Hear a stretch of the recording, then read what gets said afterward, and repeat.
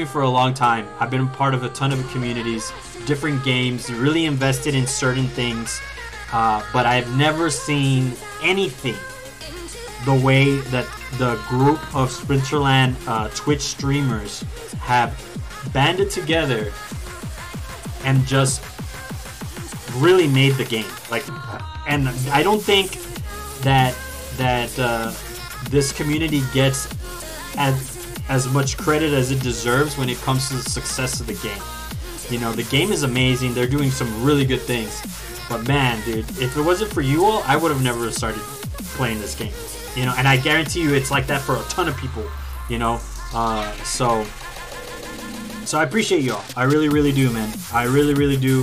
Y'all should be very, very proud of what you are building or what you have built. But really, it's just the beginning.